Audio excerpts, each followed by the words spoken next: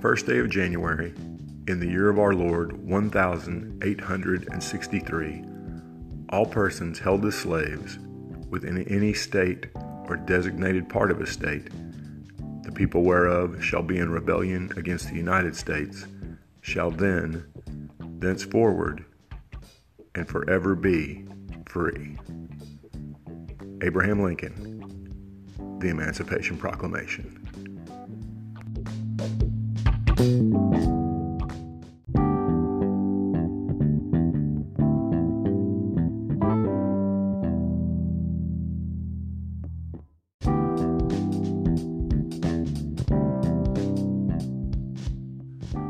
Welcome to the Revisionist History Podcast, where we set the historical record straight, no matter who it offends. I'm Paul, and in today's episode, we'll be looking at what is still an extremely sensitive issue in America: slavery. Specifically, Abraham Lincoln's views on the issue. It can be difficult to know a person's mind on any specific issue, especially hundreds of years after the fact. But we do have some historical records that can shed some light on the subject. Now, the first question you may ask is, why does it even matter what Lincoln's thoughts about slavery were, or his thoughts about the slaves themselves for that matter? He's been dead for 150 years. It's a valid question as far as race relations in America today, and in that sense, it probably doesn't matter all that much. But from a historical accuracy standpoint, it does matter, especially since the history of his views has been interpreted so many different ways, all to suit a particular agenda. He's been portrayed as a staunch abolitionist whose goal from the moment he ran for president was to end slavery, and he's also been viewed as a reluctant abolitionist who was forced into the Emancipation Proclamation by the radical Republicans. The truth, as always, is somewhere in the middle. This is an important issue to look at too, because while the Founding Fathers have been widely condemned in recent years for owning slaves and for their views on the institution, Lincoln has mostly escaped this scrutiny because of the Emancipation Proclamation. Generations have grown up thinking that Lincoln was an abolitionist. Not so. We have a tendency to judge the past through the lens of our present, which has its place from a reflective standpoint, but can be unrealistic and put unrealistic expectations on those people of the past. To say that the institution of slavery is abhorrent seems obvious to us today, but it wasn't as obvious to some 200 years ago, for many reasons, from religious to economic and other things. A very tragic misreading of the Bible was one factor, as was simple greed, as well as prejudice that was not recognized as such. Today we tend to view Lincoln, by the result of his actions and his death, more than by his intent. He was a man of his time, for good or ill, and his views reflect that. In 1858, in his fourth debate with Stephen Douglas during their race for the U.S. Senate from Illinois, Lincoln said this, quote, "I will say then that I am not, nor ever have been, in favor of making voters of the Negroes, or jurors, or qualifying them to hold office, or having them to marry with white people. I, as much as any other man, am in favor of the superior position being assigned to the white man." End quote. Now, this quote does not mean Lincoln was pro-slavery. He was not. But he held the prejudices of his time. And when he became president, his main concern was never slavery, but the preservation of the Union.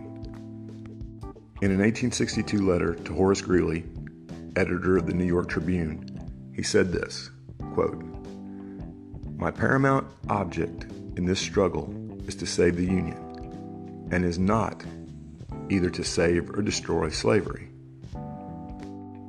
If I could save the Union without freeing any slave, I would do it. And if I could save it by freeing all the slaves, I would do it. And if I could save it by freeing some and leaving others alone, I would also do that."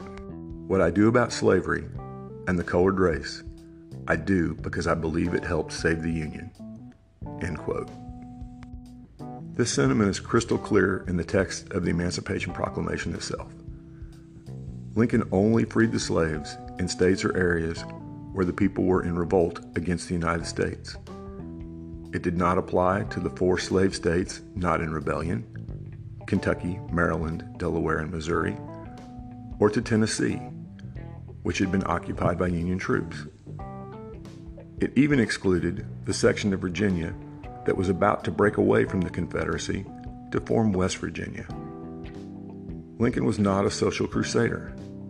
He was a commander-in-chief trying to win the war to preserve the Union. There's a little-known event, or maybe series of events, during the Civil War that makes this even more clear. There was an effort early in the war to recruit the Italian freedom fighter Giuseppe Garibaldi to the Union Army. Early on, the Union generals had proven woefully ineffective and largely would remain so until Grant took command. And Garibaldi had just recently defeated numerous foreign powers in his quest to create a unified Italian kingdom. He was battle-tested and known worldwide, and in all likelihood would have been able to match Robert E. Lee and end the war much sooner than it actually did. Obviously, this didn't happen, and among several reasons was this. Garibaldi insisted that a condition of his service be that the declared intent of the war be the emancipation of the slaves. Garibaldi was an ardent abolitionist from his time fighting in South America.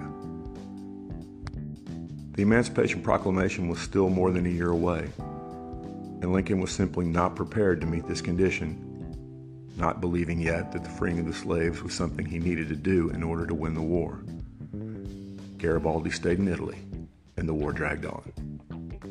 Now, we have no way of knowing what Lincoln might have done for the freed slaves in the years following the war, as his assassination in April 1865 cut short both his life and his presidency. There is no doubt, however, that the Emancipation Proclamation was a turning point that led to the end of slavery in America, though sadly not the end of racism. But to hold Lincoln up as an abolitionist in the mold of John Brown is an historical fallacy that bends the truth to suit 21st century sensibilities. Lincoln was a great man, possibly our greatest president, but he was a man nonetheless.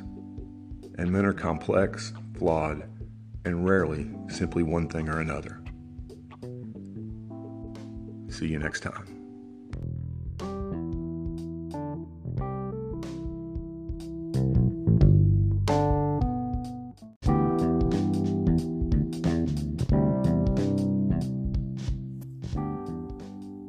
Thanks for listening to today's episode.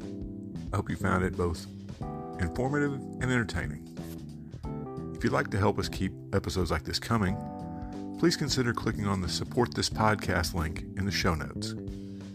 It'll go a long way towards helping us create more episodes and hopefully becoming completely ad-free. Thanks a lot.